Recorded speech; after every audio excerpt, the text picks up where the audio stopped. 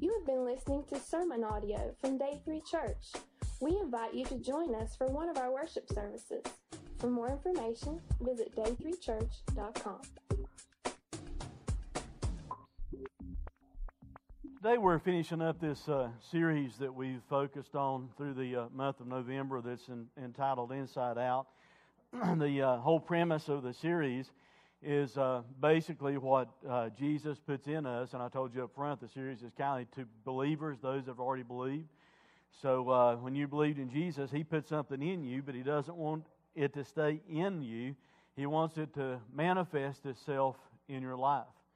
What He puts in us needs to work its way to the outside instead of just allowing it to stay inside and hidden from people. That's why we're doing this series. What He put in us needs to come outside of our lives. In the series so far, we've talked about generosity. God is more generous than anyone. He proved that by sending His only Son.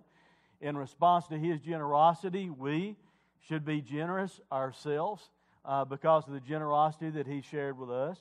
We have talked about bringing forth good from our lives, not any good that we have of ourselves, but the good that He puts in us, that we need to allow that to come out instead of just having good intentions in our heart. It needs to be worked out in our lives to where other people see it and see the faith that we have in Jesus and causes them to have the desire for Him, which a little bit is similar to what we'll talk about today. Last Sunday, Rex Brown just did a terrific job, I thought, talking about why we ought to be thankful, some reasons why we should be thankful. And Thanksgiving ought to work its way out of our lives, not just stay hidden inside also. Today we're going to close out the series talking about this, talking about having an overflow.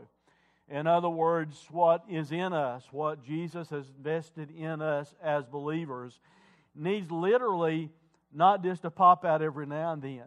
It needs to be like an overflow that's coming forth from our lives. And the reason that I say that is a passage of Scripture where Jesus was attending a religious festival, a religious ceremony one day, and Jesus stood up and He said this. He kind of had the audacity to interrupt their religious exercise. And He stands up and He says, on the last day, the Bible says on the last day of the feast, the great day, so it's a really, really important day, and they're going through some religious exercises that I'll talk about in just a moment. Jesus stood up and cried out, "If anyone thirst, let him come to me and drink. Whoever believes in me, as the Scripture has said, out of his heart will flow rivers of living water." Now this He said about the Spirit, whom those who believed in Him were to receive, for as yet the Spirit had not been given, because Jesus was not yet glorified. So we look at this passage of Scripture, these verses. Let's break it down some and pull some thoughts out there as to why you and I ought to have a faith that gets inside out. Why you and I ought to have a faith that works its way out. Why you and I ought to have a faith that overflows. It ought to be like a river, like what God's put in us is this reservoir. And yet it's one that can't be held back. It's an abundance of faith and things that God's invested in our lives through Jesus. And it just needs to overflow. It needs to rush out and overflow. Some of you have seen videos of that before on TV of a rushing stream and floodwaters and things like that. That's the way what God has done for us in Jesus ought to be out of our lives. It ought to overflow out of our lives. So as we break that down, I want you to notice to start with, He talks about some thirsty individuals. And Jesus used the word anyone. It said on the last day of the feast, the great day, Jesus stood up and cried out, "If anyone thirst." I don't know about you guys, but that word anyone just kind of leaps off the page, doesn't it? Number one, I'm kind of glad it says anyone, aren't you? Because I'm included in the anyone, and you are included in the anyone, or you can be, if you'll admit your thirst and come to Him. But He stands up and talks about the need that people have. Now, remember who Jesus is. He's God in the flesh. So Jesus isn't mincing words. I think, this implies to us that Jesus understood very well that day there were a lot of people in that religious ceremony that were thirsty. They were spiritually thirsty. They had this need in their life. Jesus knew it was there, and that's why He stands up and He makes this loud announcement. That's why He stands up and He cries these words out to them. And what was true in that day is still true today. There are multitudes of people throughout this world that are spiritually thirsty for what only Jesus can satisfy in their heart.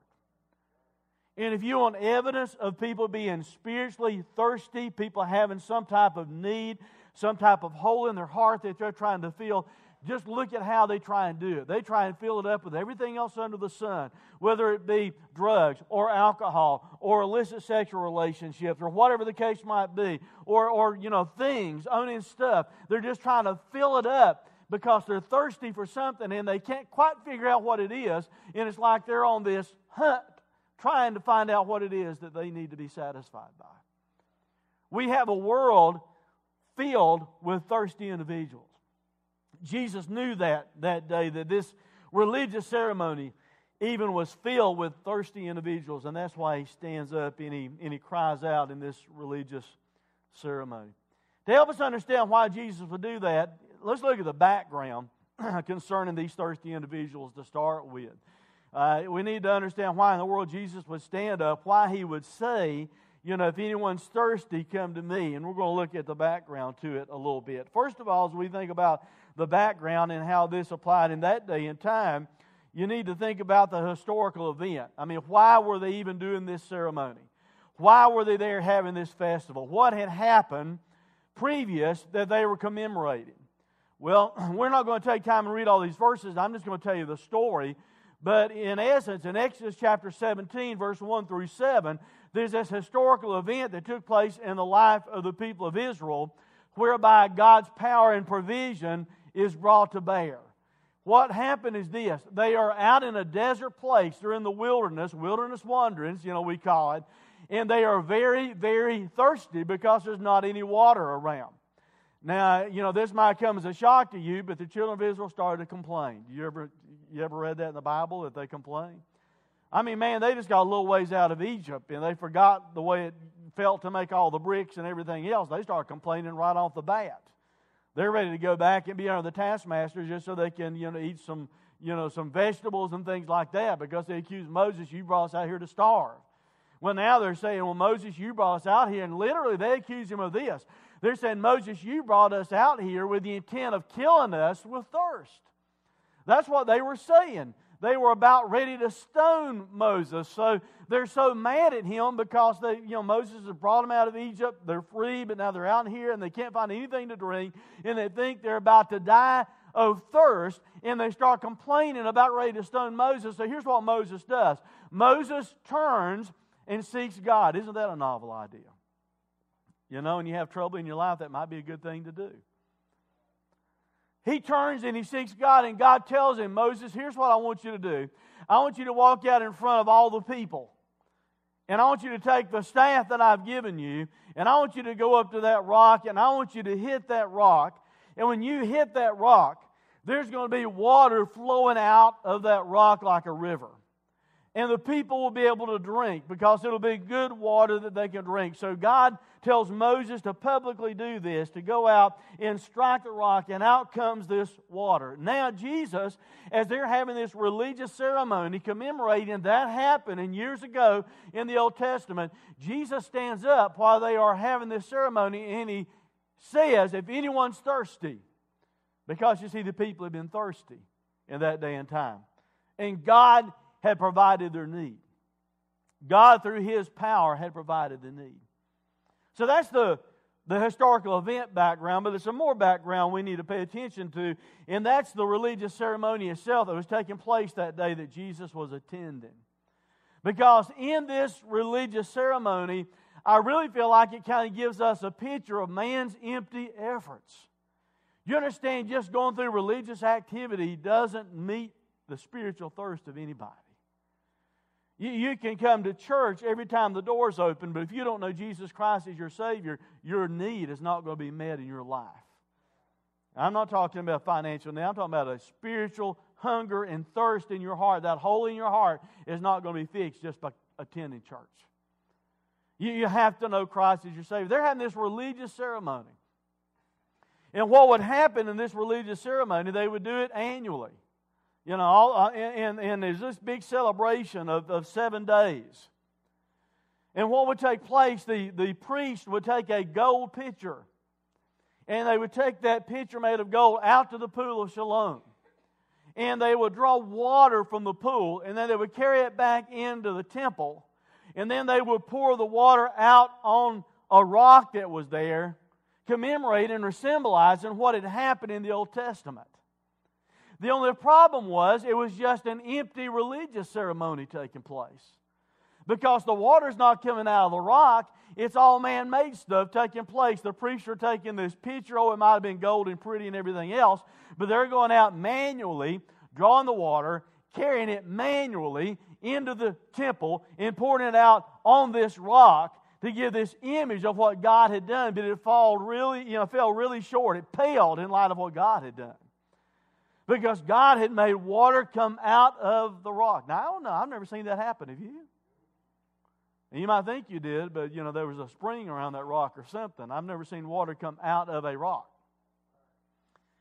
By the way, I'll give you a little bit of a prelude to something that might blow your mind in just a minute that I'll talk more about. But by the way, that rock from then on actually followed them around in the desert and kept providing them water. So, preacher, do you believe that? I do. Here's why God said it. That's why I believe it. But they're going through all this religious activity.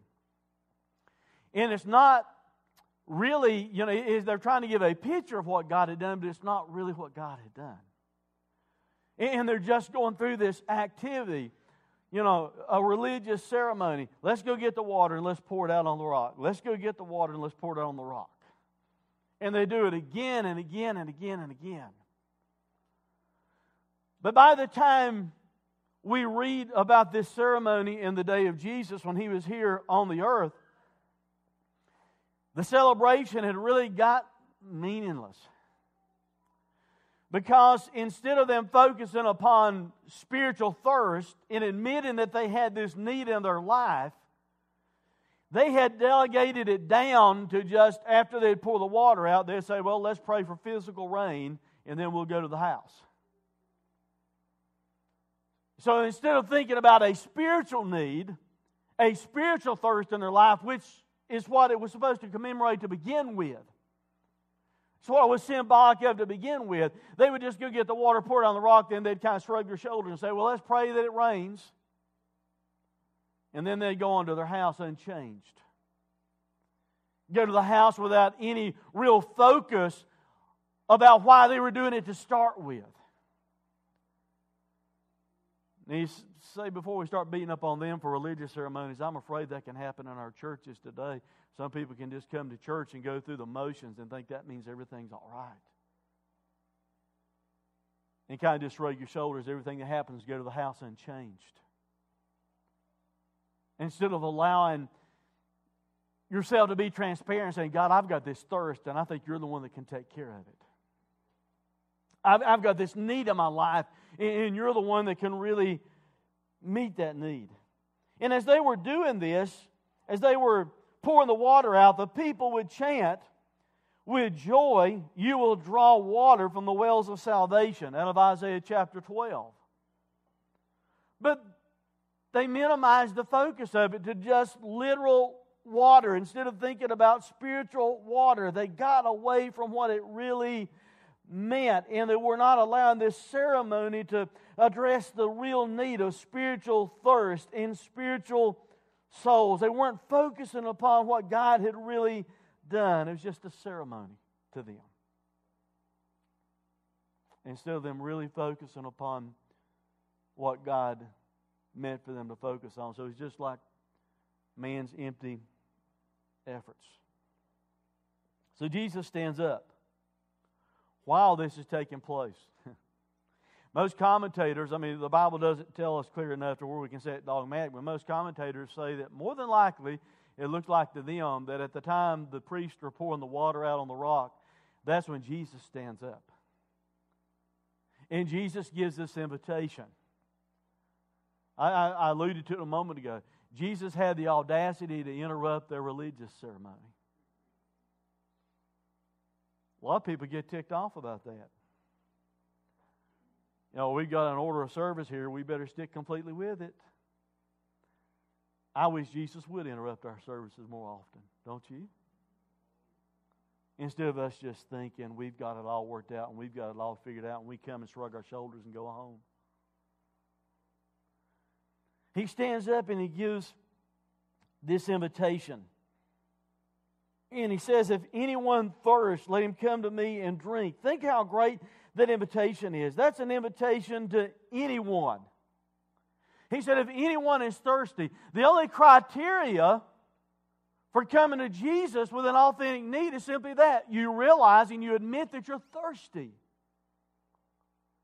I mean, unless you admit you're thirsty, why come to Jesus and drink to begin with? You understand? If you show up at church pretending, going through the motions, acting like you're okay, then you're not going to have your thirst met. But if we will come here to this place and be transparent before God and say, God, I've got these authentic needs. I've got this spiritual thirst in my life. And then we come to Him. That's how the invitation is really open to us. If anyone is thirsty, what I have to do and what you have to do is be willing to admit we've got a felt need. That we are thirsty and then come to Him. I asked you the question earlier, but I really feel like I need to ask it again. Aren't you happy that Jesus said anyone? Huh? He could have just said all the pretty people. That would have left some of us out. He could have just said all the rich people. That would have left some of us out. Could have said all the people with plenty of hair. That would have left me out.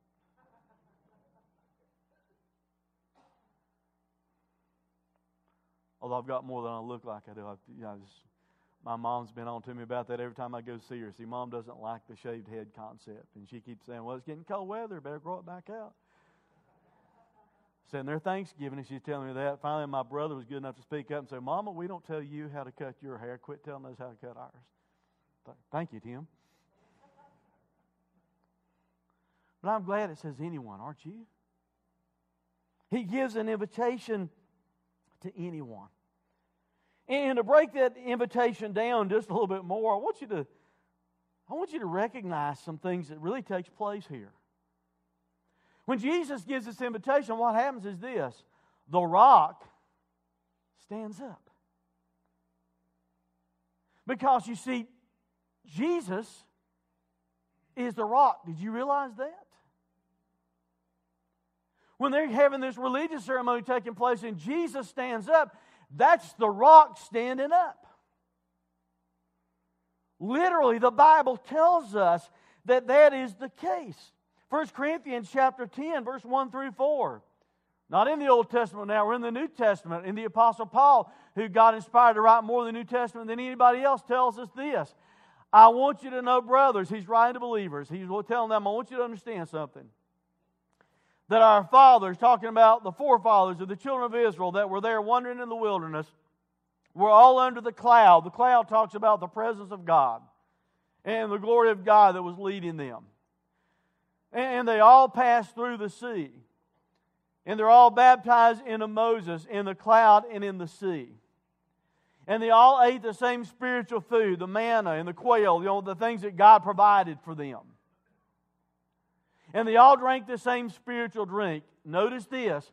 For they drank from the spiritual rock that followed them. Now, I told you earlier, I'm going to maybe blow your mind a little bit. You might not have ever noticed this or read it before. That rock followed them in the wilderness. I mean, just like their shoes didn't wax old and their clothes, God performed a miracle, I think, to where their shoes grew with them.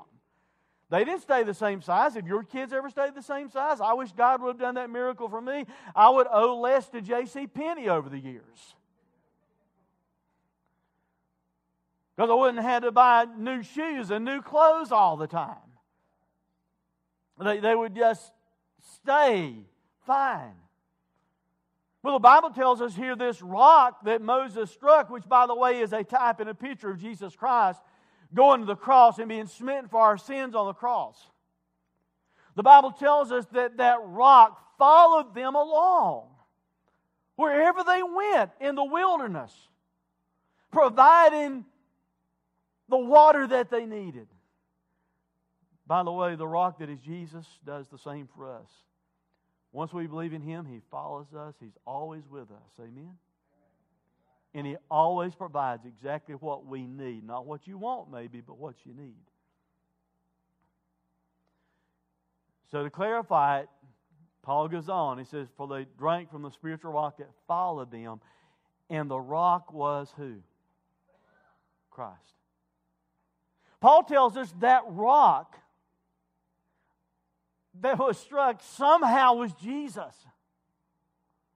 That rock that followed them along in the wilderness somehow was Jesus. Now we get to the story we're looking at this morning, and what you have happening is that same rock, the rock that Moses hit with his staff, the rock that followed them in the wilderness, the rock that provided water for them. Now that rock in flesh and blood stands up, and he screams aloud to the crowd.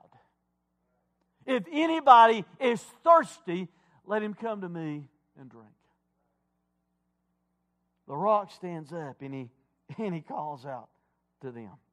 Not only does he just stand up, the rock cries out. Just to help you understand what Jesus did, the word for cried out means to scream, to call aloud, to shriek, to exclaim, to entreat, to cry out. In other words, Jesus didn't kind of stand up a little bit bashful that day while this religious ceremony is taking place and just, Jesus didn't stand up and just kind of say, well, if anybody wants to come to me, if you're thirsty and want to come to me, then you can come to me and drink. That's not what he did. Jesus said, if anyone is thirsty, come to me and drink. He interrupted their little religious ceremony with a loud voice.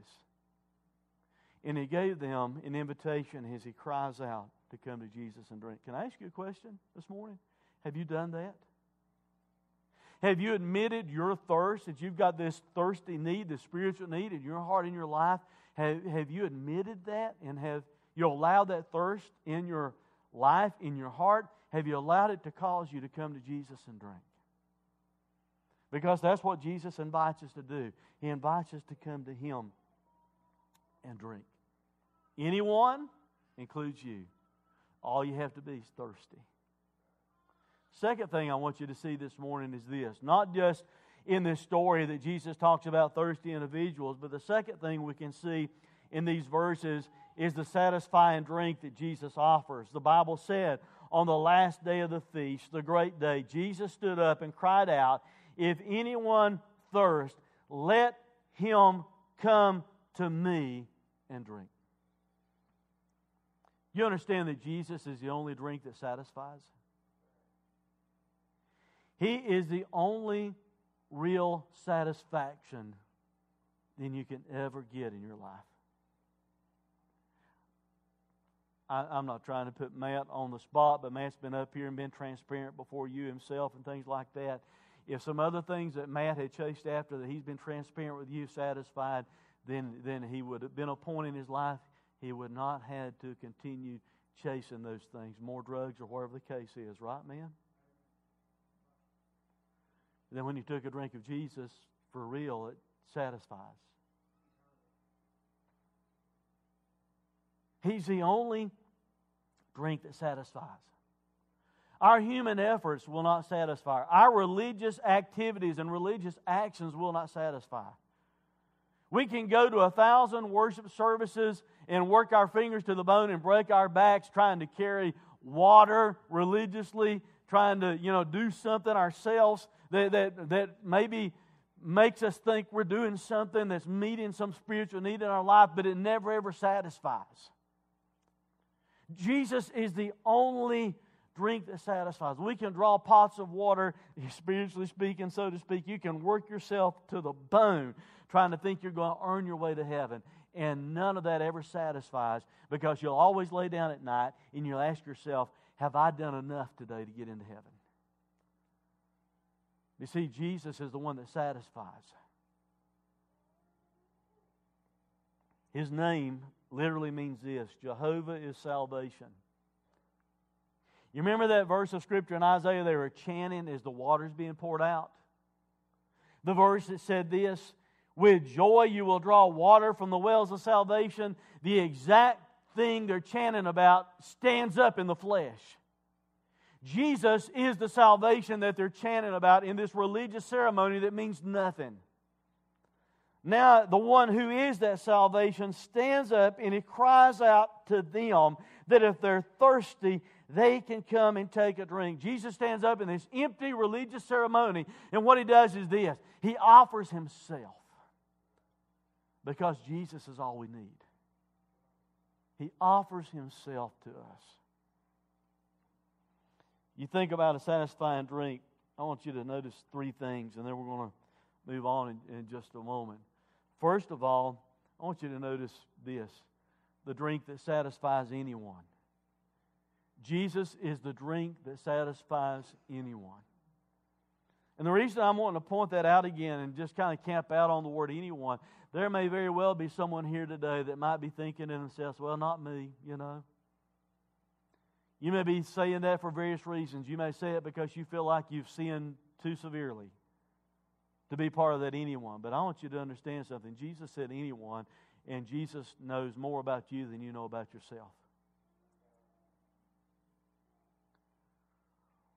Or you may be thinking, well, you know, I don't think that'll meet my need. You know, I've got all this other stuff that I think I want to chase after that'll really meet my need.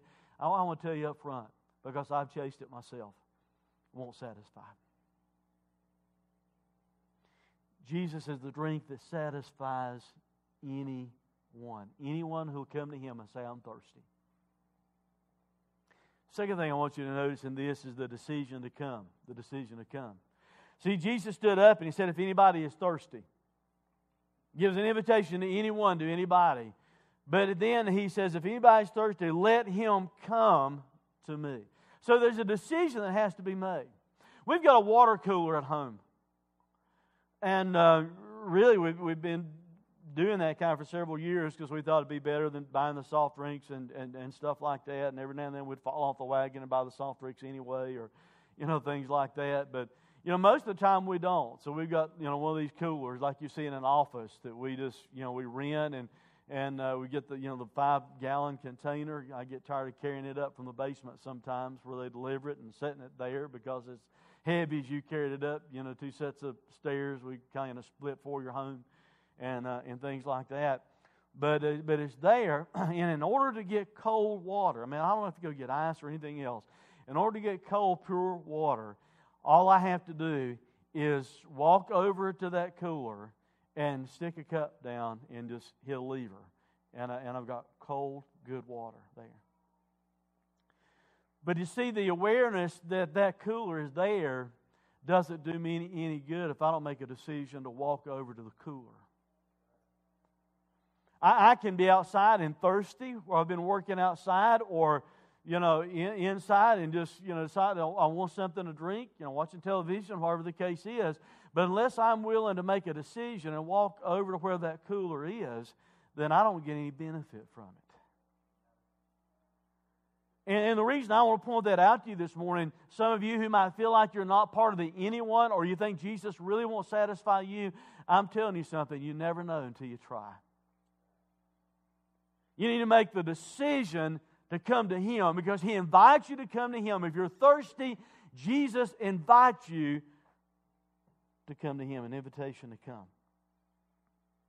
But then He gives us an instruction to drink. Instruction to drink.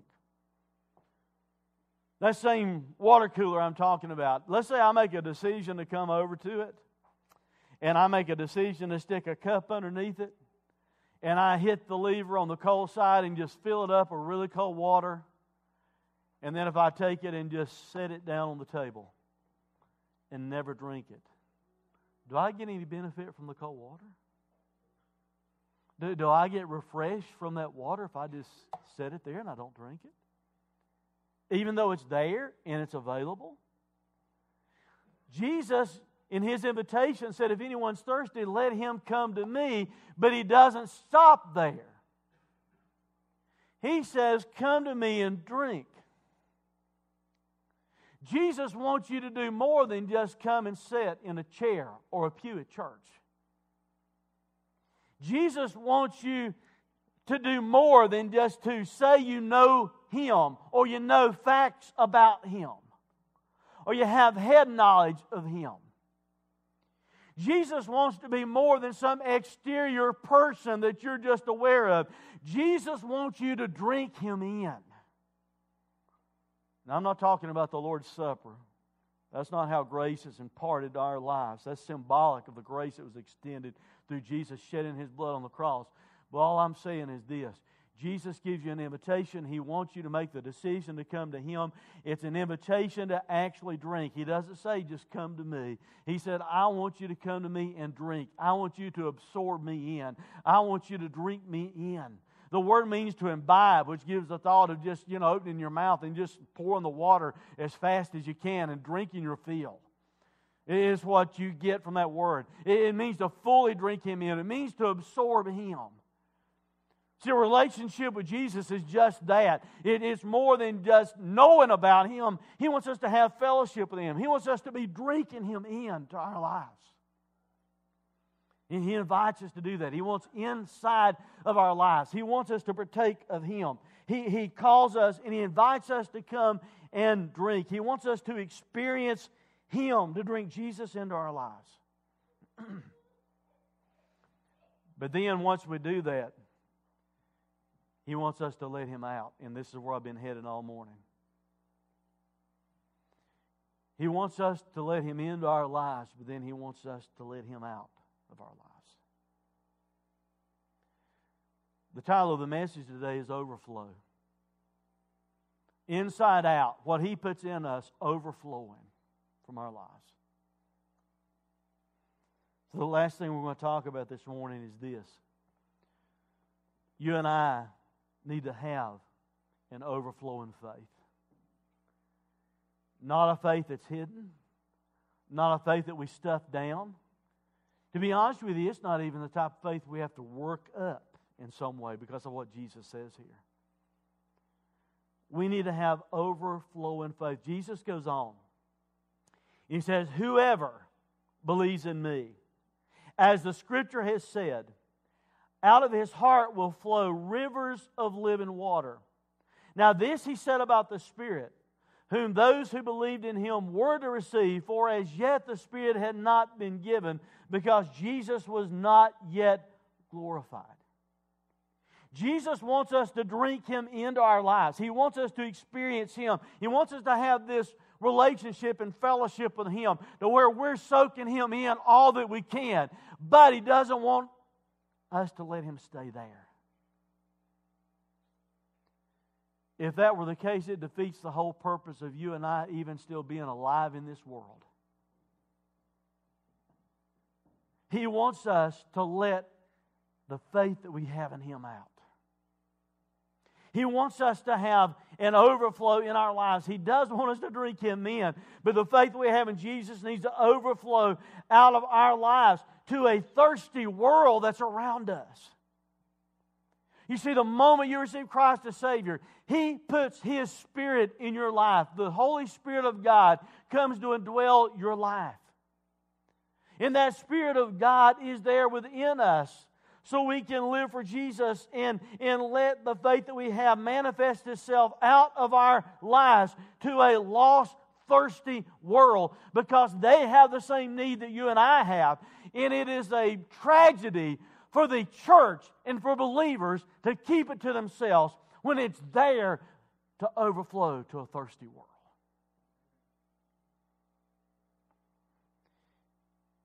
See, if you believed in Jesus, that's great. Honest, if you believed in Jesus, if you know Christ as your Savior, thank God for that. I'm so happy for you. I'm glad that you know Christ as your Savior. But that being the case, you need to overflow.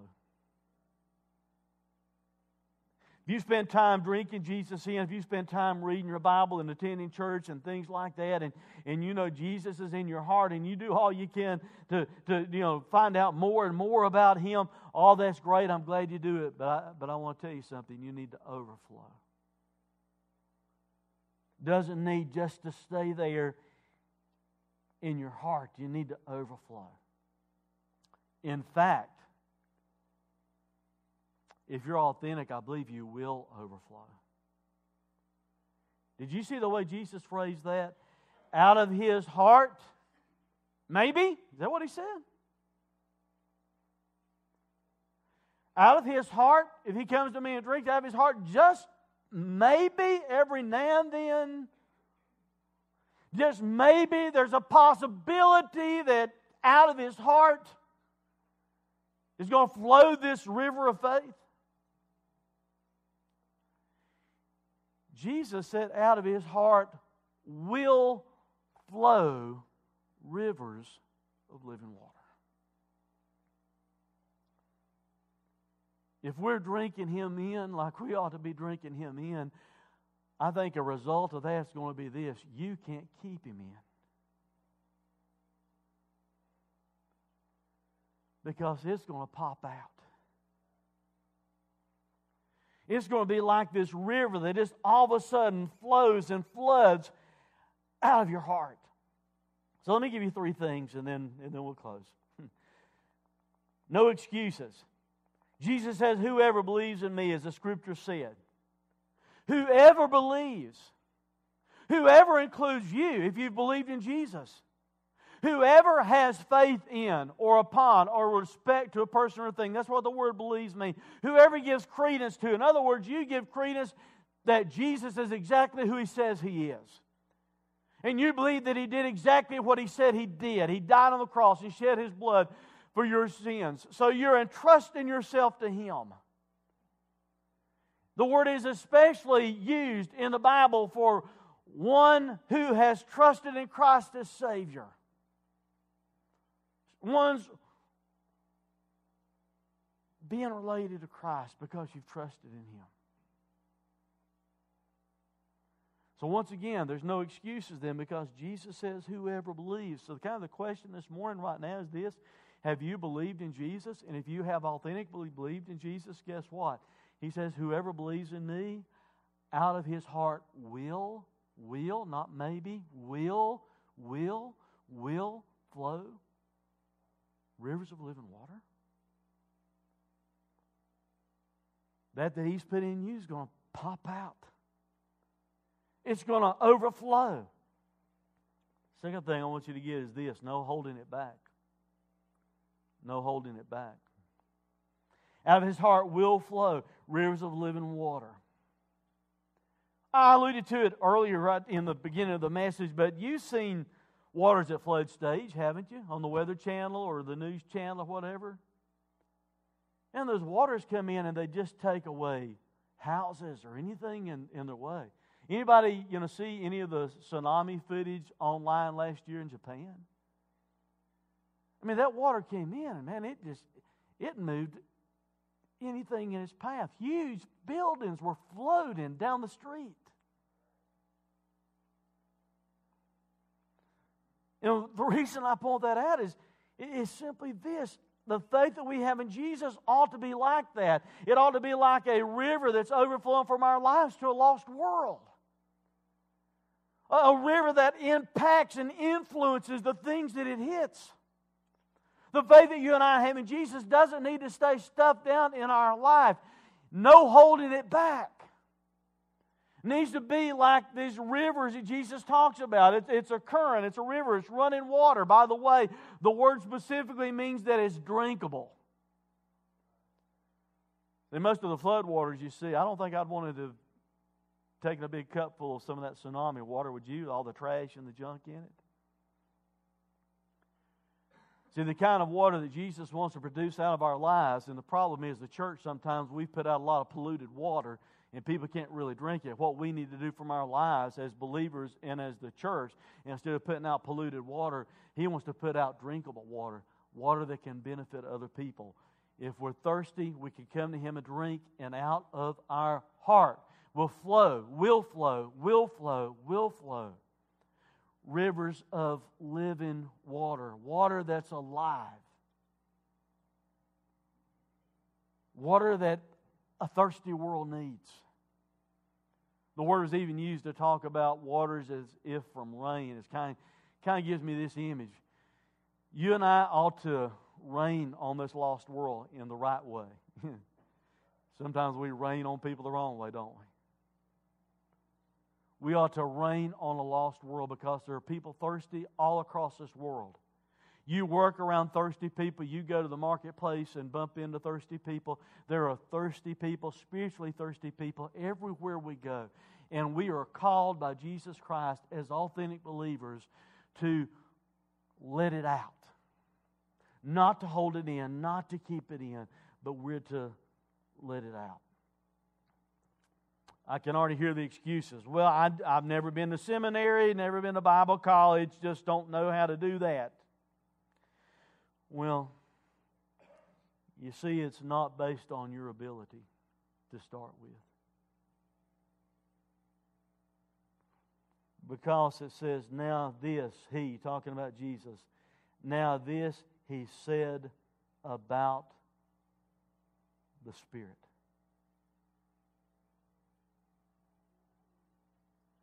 I don't have anything in me worth the world drinking. That's mine. You understand that? If it were to be up to Lynn Parsons to get up here every week, Lynn Parsons would just as soon stay at home and not do it. And if you only drink something because it comes from Lynn Parsons, I'm going to tell you something. You just drunk something that's polluted.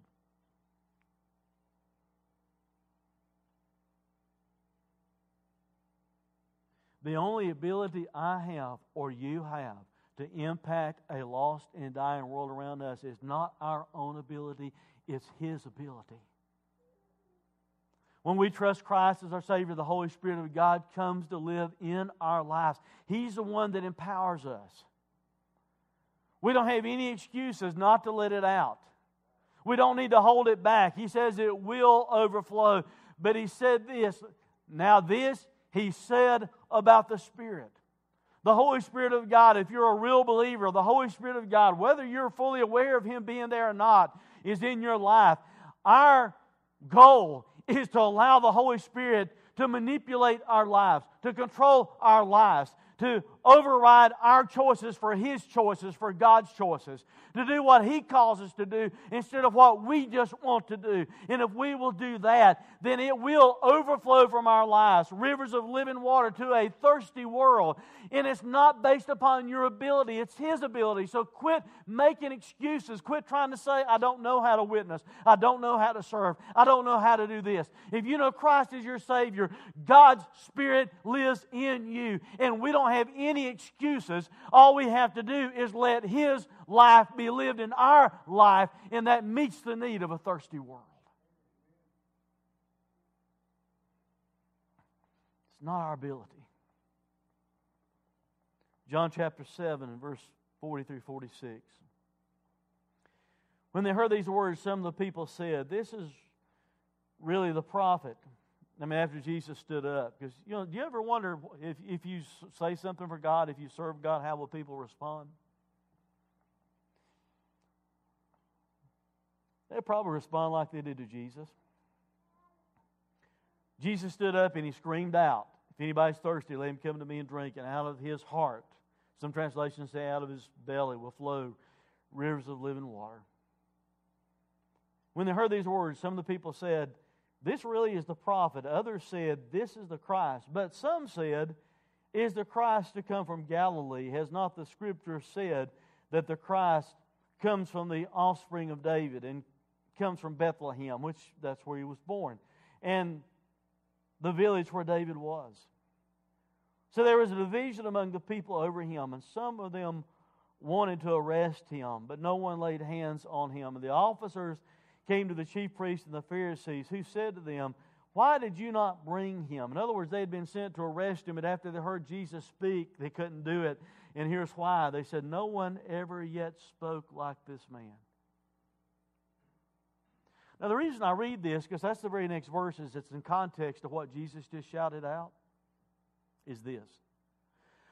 All too often we worry and we use it as an excuse.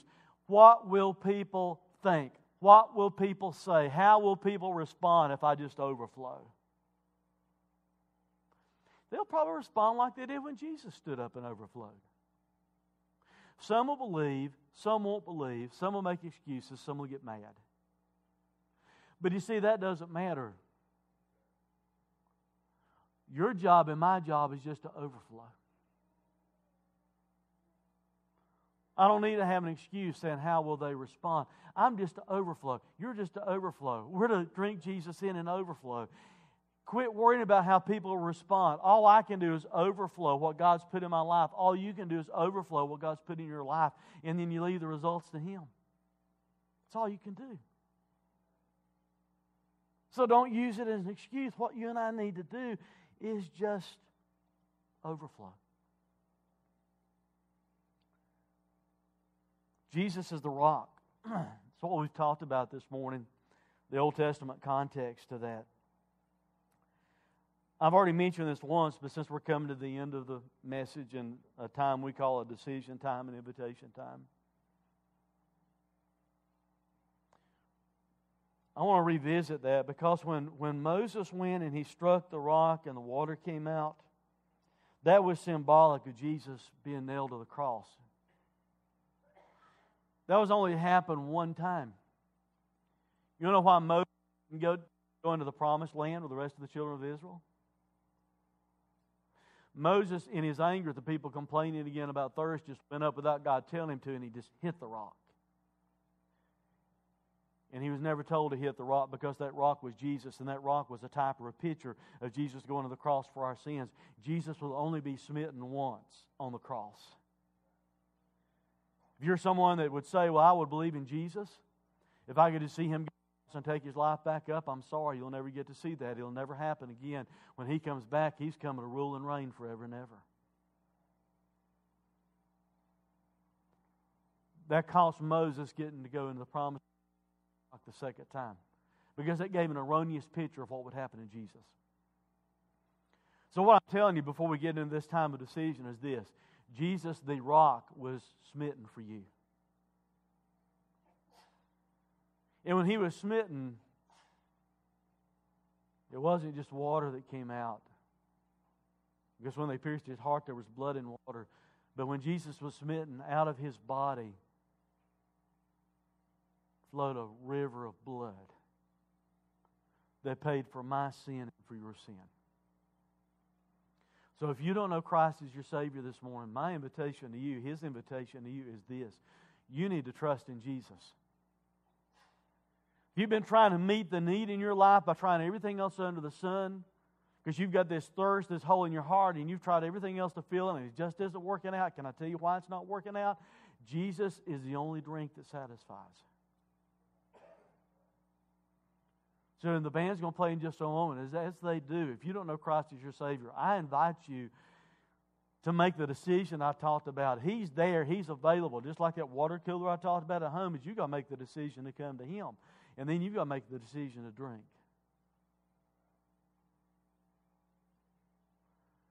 Till I fill the cup up at that water cooler and I take a drink of it, I don't have any idea for sure if that water tastes good. But as soon as I turn it up and drink it, I know it was good. And I'm telling you up front, if you're someone that's never trusted Christ as your Savior, I promise you up front, from my experience and other people here who know Christ as their Savior would stand up and say from their experience, I promise you if you'll taste Jesus, you'll find out He's good.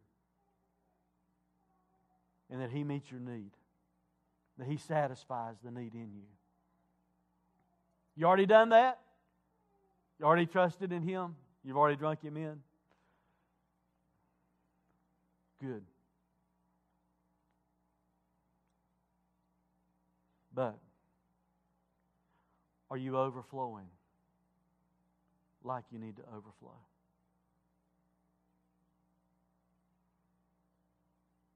Jesus said this to the woman at the well.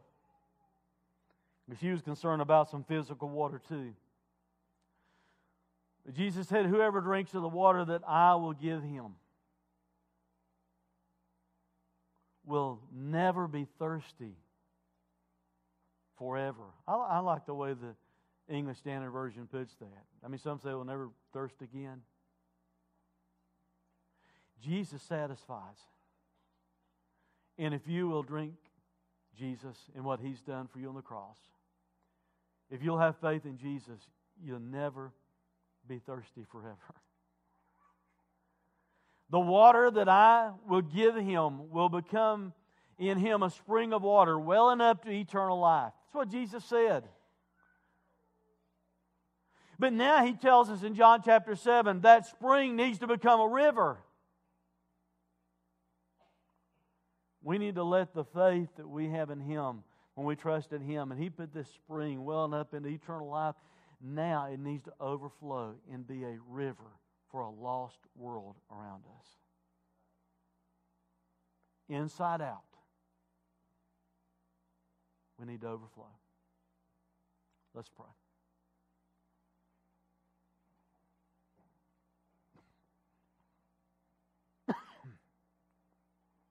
Father,